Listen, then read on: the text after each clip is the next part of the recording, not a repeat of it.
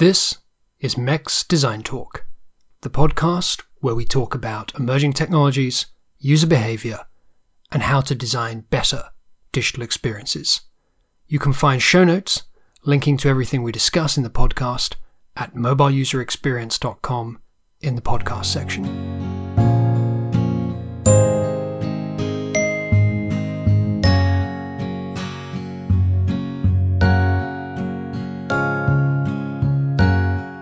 I'm Marek Pawłowski, the founder of MEX, and in this edition we have got something a bit different for you.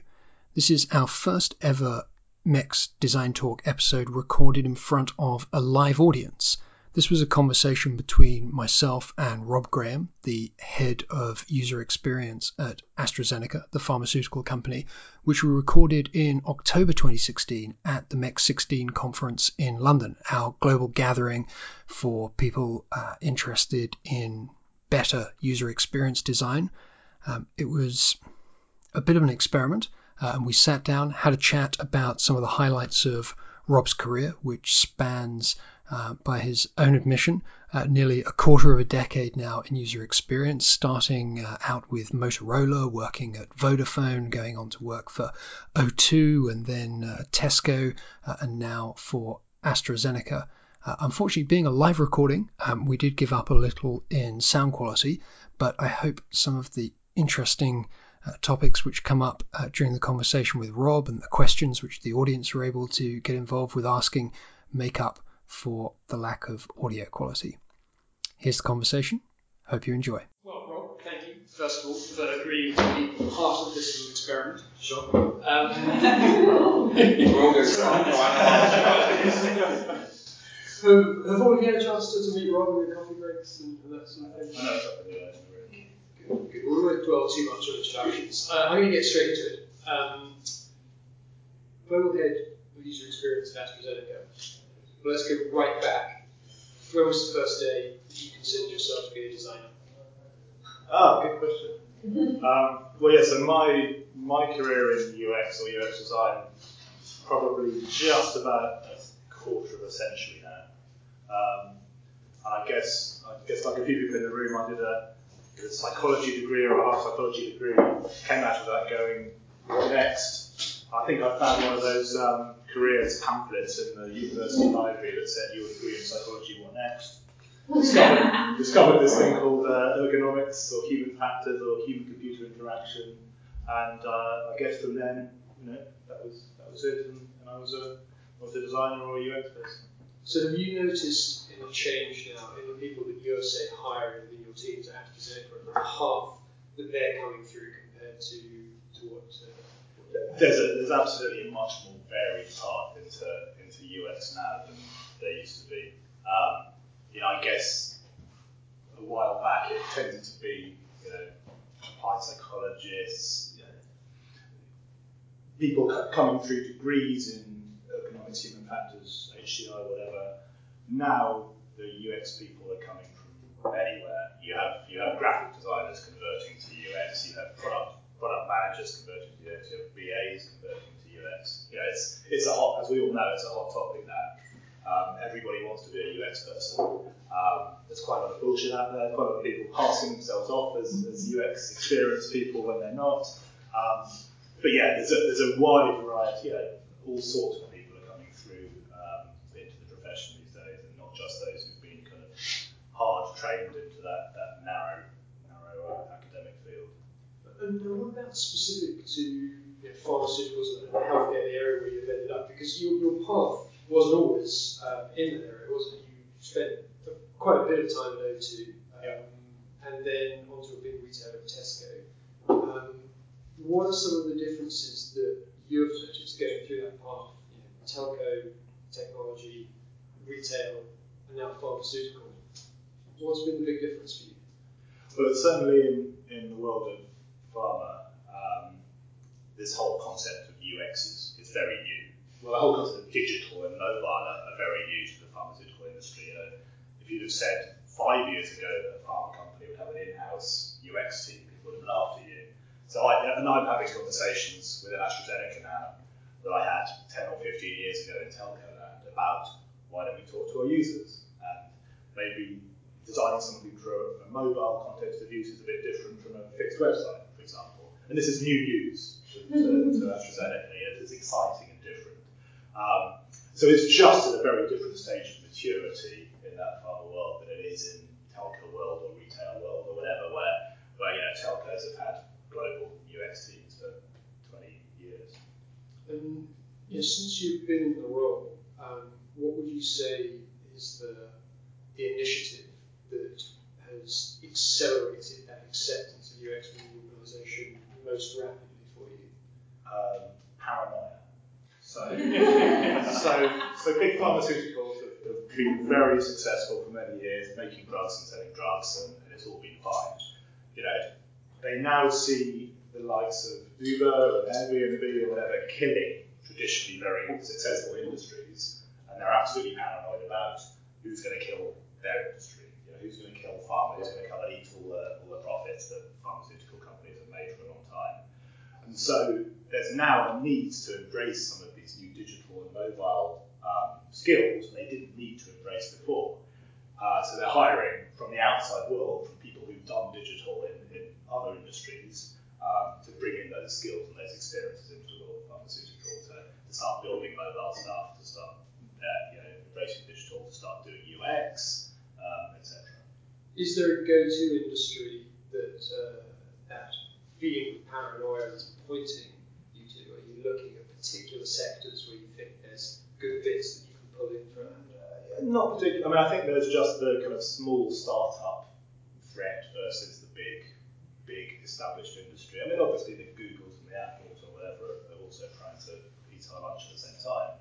But I think the bigger threat is who's going to come in and disrupt in the way that Uber disrupted taxis, for example. Okay. Now, I could keep asking Rob questions all day because I love chatting about this sort of stuff. It's what we do on our podcast, and I very much enjoy this kind of conversation. But when you start thinking about the questions that you want to put to Rob, I've got one more that I'm going to ask you, and then we're going to open this up and get some more discussion going.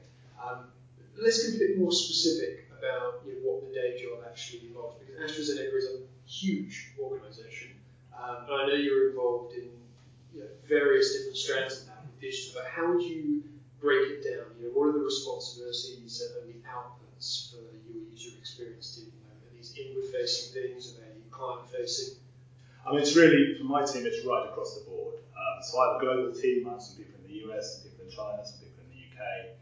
And we work on anything from the more boring colleague-facing intranet-type tools, so they're things that people use to book their travel or raise their expenses or the global intranet or whatever, through to things that help the process of clinical trials and developing drugs. So, for example, digital interfaces where real-time data from a clinical trial is shared between one scientist and another scientist, so you can quickly make decisions to see what's going on in a clinical trial. And then through to the, I guess, most interesting, which is the doctor and the patient-facing stuff. So we do a lot of stuff on patient-facing tools, for example, self-medication devices which are connected, so Internet of Things. Imagine we make aspirin drugs, for example. So imagine an aspirin inhaler that talks to your mobile phone, and if you haven't puffed your aspirin inhaler, your mobile phone reminds you to take your drug. And it also talks to your doctor, so your doctor knows you're taking your drug, and so on. So that kind of ecosystem of connected devices and connected self-medication is another big and very quickly growing area that we're getting involved with. Okay. So, who has the first question they'd like to put to Rob? Yes, Charlie. Talking of self-medication and kind of self-reliance, do you think that it will come at a time where we're dependent upon technology for diagnosis even more? So I know in the States they've got also like Dr. Phil as this app in which you a doctor on demand, but it purely is the technology for which they have been able to enterprise a business, but still trying to get that medical use out. Do you think we're dependent on how technology advances to then be able to solve our medical issues as such? Yeah, to some extent. I guess it's technology that connects people rather than technology that for its own sake. So if you can be better connected remotely to a doctor or better connected to a peer, a set of peers, a set of people that are suffering the same disease state as you, through technology, through social networking and so on. I think that's probably the bigger difference rather than some deep technology that's going to diagnose you automatically, if you see what I mean. Yeah, so we're keeping doctors, we're not getting AI. Well, doctors supported by AI is probably the near term. Who knows in lots of years.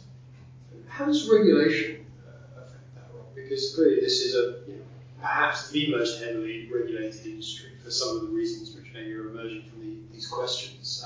How does that change the work that you do around that? Absolutely. I mean, pharmaceutical is not only regulated, but it's also very slow moving. I was saying to somebody before, a typical product, a typical drug, from when it's ready to go out to when you can actually market it and make money from it, that period is something like 15 years. The whole clinical trial process takes, on average, 15 years. So imagine any other industry that is that slow moving. So we're fighting against that culture, and that culture is caused by massive regulation. So the regulators require you to go through that hard process of big quant, slow clinical trial with lots of paperwork for people signing up and sharing and so on, before you can get something out there.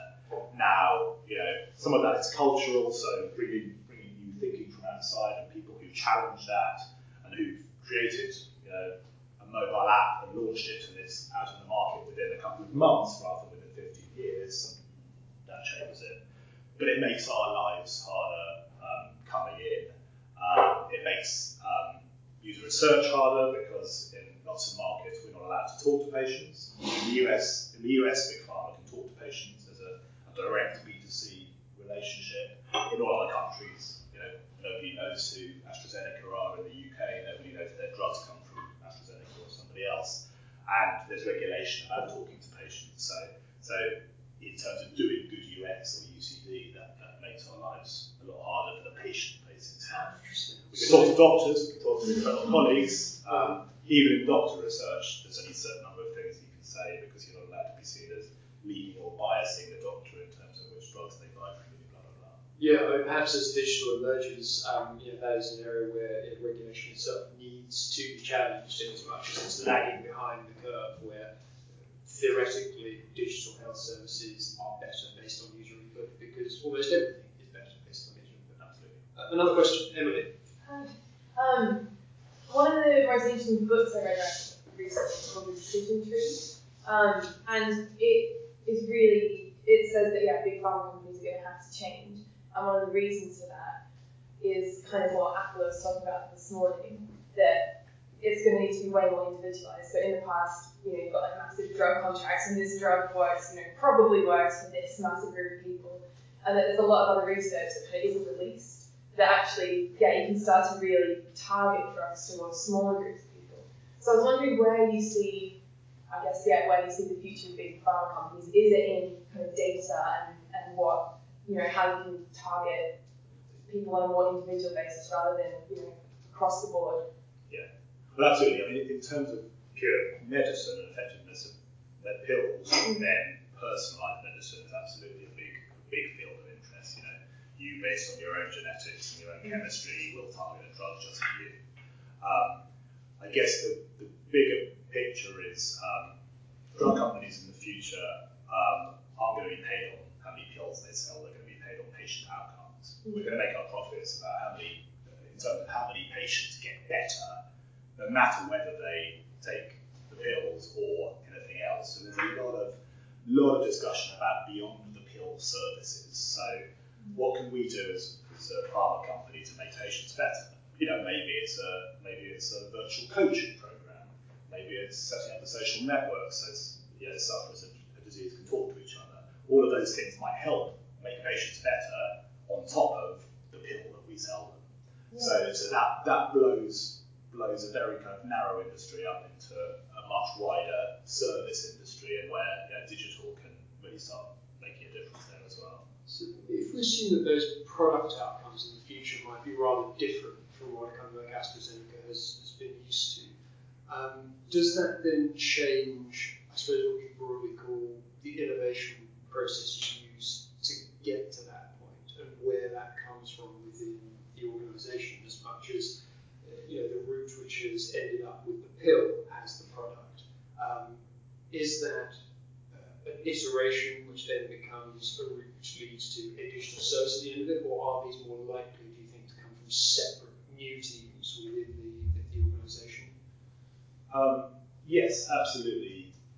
The need for that kind of wider innovation becomes important. I guess it's probably a combination between the more traditional industries. People have always gone out and talked to patients and doctors about what they need from their drug, and they've heard some of these other insights about what patients or doctors need, and just haven't acted on them. Now those insights that you've been hearing for a while, you can act on. You can make the social network or the coaching program or the whatever where you wouldn't have done it before. And I think at the same time, there are also new groups popping up, just looking at those kind of wider services and therefore doing different kinds of research, different kinds of innovation and creativity to get to that. There's another hand up, yes, Alex.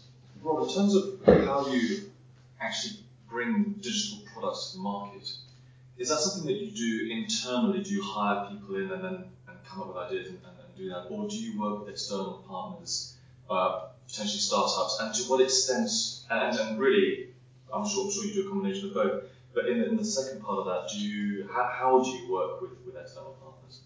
Yes, I guess traditionally most digital stuff has been done through external partners, just because there hasn't been the digital expertise in-house within the company. My team is a year old. Even the kind of wider digital and mobile teams are only maybe a couple of years old. So we're trying to change that now. We're trying to be able to do more in-house, and that includes the development of stuff as well as just the design and research and stuff we do. So we're building in-house teams who can build mobile apps as well as what we do, rather than relying solely on external agencies to build them for us. So yes, that whole in-housing is very much shifting quite quickly. I think that's still going to be a big reliance on external partnerships. We have part of our team out in Silicon Valley and San Francisco, so looking out for the opportunities to partner with the kind of digital health startups out there, bring technology in and bring new ideas in. That's going to be still a big part of what we do. So if you're running a design agency today, clearly an AstraZeneca or some of the other companies that you work for, O2, Tesco, those are the big ticket clients that agencies want to win. But I think everyone in the industry knows that this is a shifting landscape now. There is that growth of in-house teams and a bit of a change in that relationship. What would be your advice to someone who's in that position of running an agency currently, if they want to remain relevant and they want to land a big ticket client like an AstraZeneca? What are the skills that an external partner like that can bring that you either don't anticipate being able to build in-house, or you don't have a desire to build in-house or budget to build in-house? Yeah. Well, if I was leading an agency, I wouldn't be worried. There's a shitload of work to go around. And more and more, as more and more departments and more companies understand UX and get interested in it, that increases the amount of UX work out there probably faster than the in-housing of teams can cope with. So I'm sure there's still a big future for all of the agencies that we know and love. Now, how to remain relevant or what skills? I think I would hire an agency because they're experts. They have individuals who are experts in a particular methodology or a particular domain. Maybe one agency is great at ethnographic research with patients, and I haven't got anybody who's a great ethnographer. Or maybe an agency is great at doing lab usability testing of doctor-facing websites, or so I'll pick and choose based on those niche skills. But there's always room for just pure supplementing the in-house team. We never have enough people, to do the work for us. So there's, like I say, lots to go around. Yes. How do you regard initiatives from these very large kind of device and software companies like Apple, like ResearchGate, for example? Is that something that's helpful to you in some way, or just different to what can be useful to you? Yeah, what's that stupid word? Competition, or kind of, it's halfway between. In some instances, it's useful for us. We'll partner. We'll will embrace it. In other senses, it's a threat, and they could come and take business away from us. So I guess key is to keep your finger on the pulse and understand what those guys are doing, so you can both look at the opportunity and the threat at the same time. So when you think back personally now to say the first time you came to MEX, which I'm guessing we're talking maybe 6-7 years ago, something like that, and think about the technologies which were catching your interest then, where are you with that currently? What's sort of piquing your interest on the future radar about what might be relevant to experience design in general? I mean, not necessarily specifically what you're doing with AstraZeneca, because clearly career paths change and you may not be in that field forever, but what generally is catching your interest at the moment? I love a couple of the themes from today, actually. So, the first big today, talking about N=1, personalisation to the individual. That's definitely something that now is really possible, and probably 5 or 10 years ago was much harder. Just the ability to collect loads of data and process it and use it real time to kind of adapt an interface, adapt a product to you as an individual rather than a group. That's definitely one. The use of emotion, an emotional state for a user. There's a research around about how do you adapt an interface, a computer interface, based on understanding the individual, that user's emotional state. So if they're bored, do you speed things up or change the interface? If they're overloaded, do you slow things down? I think that has got a really powerful future, that kind of world of adaptive interfaces. A couple of those. Interesting. All relevant. Some more hands up. Yes, Tom. It's a point you passed over quite early on, a slightly different topic. You mentioned you've been doing this for a quarter of a century. You mentioned you've got the intranet and the social collaboration bits, which are the boring bits I know about. I just wonder if we're about to run a big project to redesign all that stuff for our organisation. They don't seem to have moved on much. I just wonder what your aspirations would be if you were really had the opportunity to reset, redesign the experience for that solution for all of the AstraZeneca employees. What would you be looking at? So primarily the internal internet. I mean, it's interesting. It's the first, even though I've been doing this stuff for many years, this last year and this job is the first time I've ever been able to put any resource towards colleague-facing, internal-facing tools. Rather, if I was at O2 or Tesco or Vodafone or whatever, the sole focus was on B2C, was on the end customer out in the world. And even though we all saw problems with our various intranet tools, it was never anywhere near prioritising effort into researching and designing those. So it's new. I mean, the big problem is that a lot of the vendors, a lot of the SAPs and the Vivas and the Oracles and the whatever else are really shit at doing UX. They're starting to realise that, but they've got away with it because the procurement decisions haven't had UX in their criteria at all. So the people from AstraZeneca buying the intranet tool, no one has considered the experience, the quality of the off-the-shelf product. It's bought it off the shelf, and no surprise, it doesn't work very well. But you're lumbered with this big, expensive platform that you can't change. So I don't think there's anything more fundamental than just changing the procurement process so UX considerations are in there, forcing the vendors to change, and ultimately, that filters through to them becoming better. Otherwise, it's just a case of doing simple user-centered design well, understanding what colleagues want and need, observing them, usability testing them, trialing stuff, the things that we always do on external facing. Okay, we have time for a couple more questions. Yes. Because that's really interesting, this thing about forcing change and so on. Yesterday we spoke a lot about culture internally in companies and how design is affecting that. So I'm just wondering, who you see as your main stakeholders within AstraZeneca and how you're trying to influence them to push for design thinking?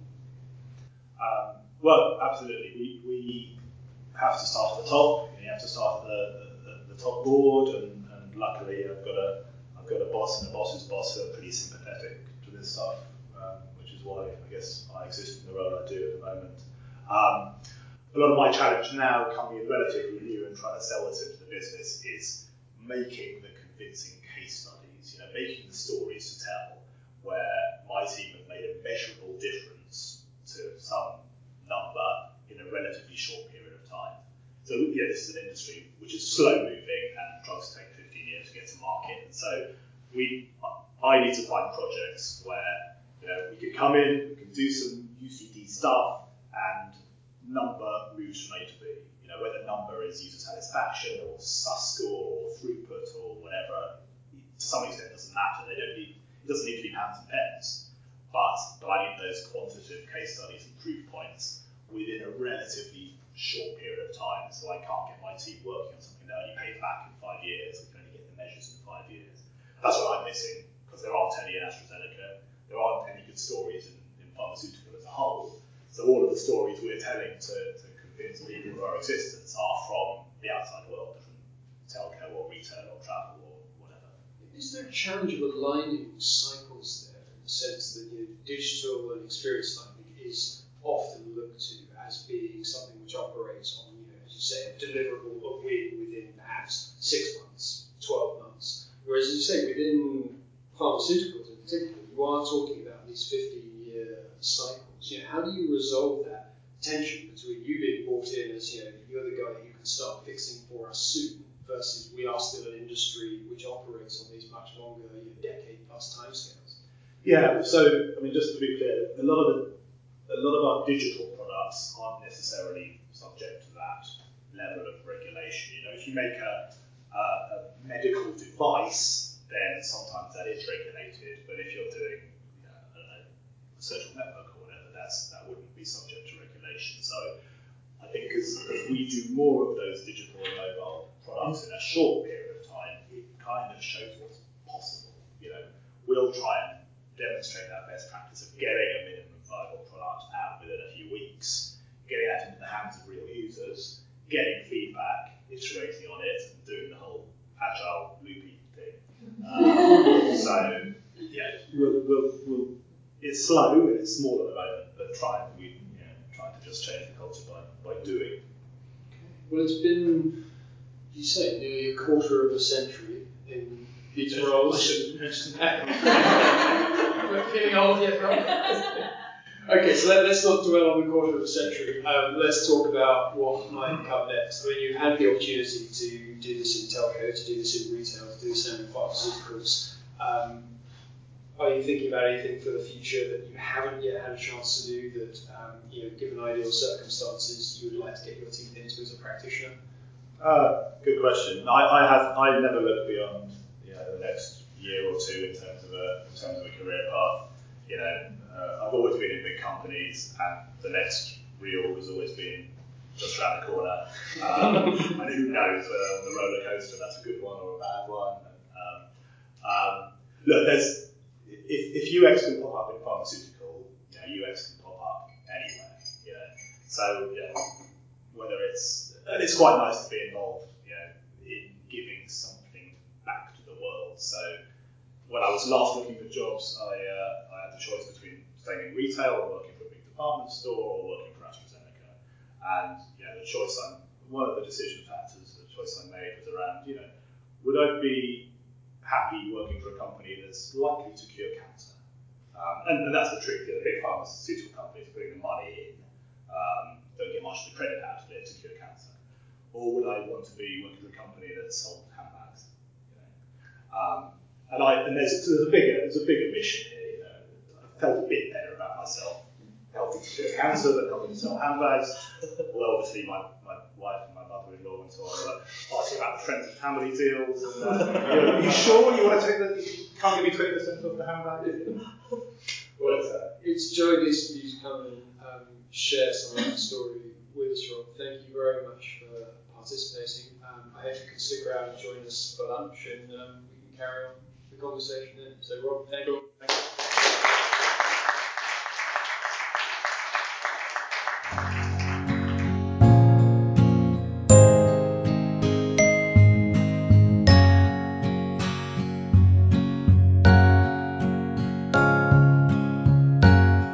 That's it for this edition of MEX Design Talk. If you're interested in finding out about some of the other conversations which took place at MEX 16, you can find a summary of the event at mobileuserexperience.com. Do please get in touch with your feedback. We're at MEXFeed on Twitter, or you can email designtalk@mobileuserexperience.com. Don't forget, there's a full archive of all of the previous episodes of the podcast on iTunes or at mobileuserexperience.com in the podcast section if you're interested in checking out some of the other discussions that we've been having over the last year or so on the show. We'll be back in a couple of weeks with a new edition where we're talking to Matt Hunter, the Managing Director of the Central Research Laboratory. Thanks for listening. Goodbye.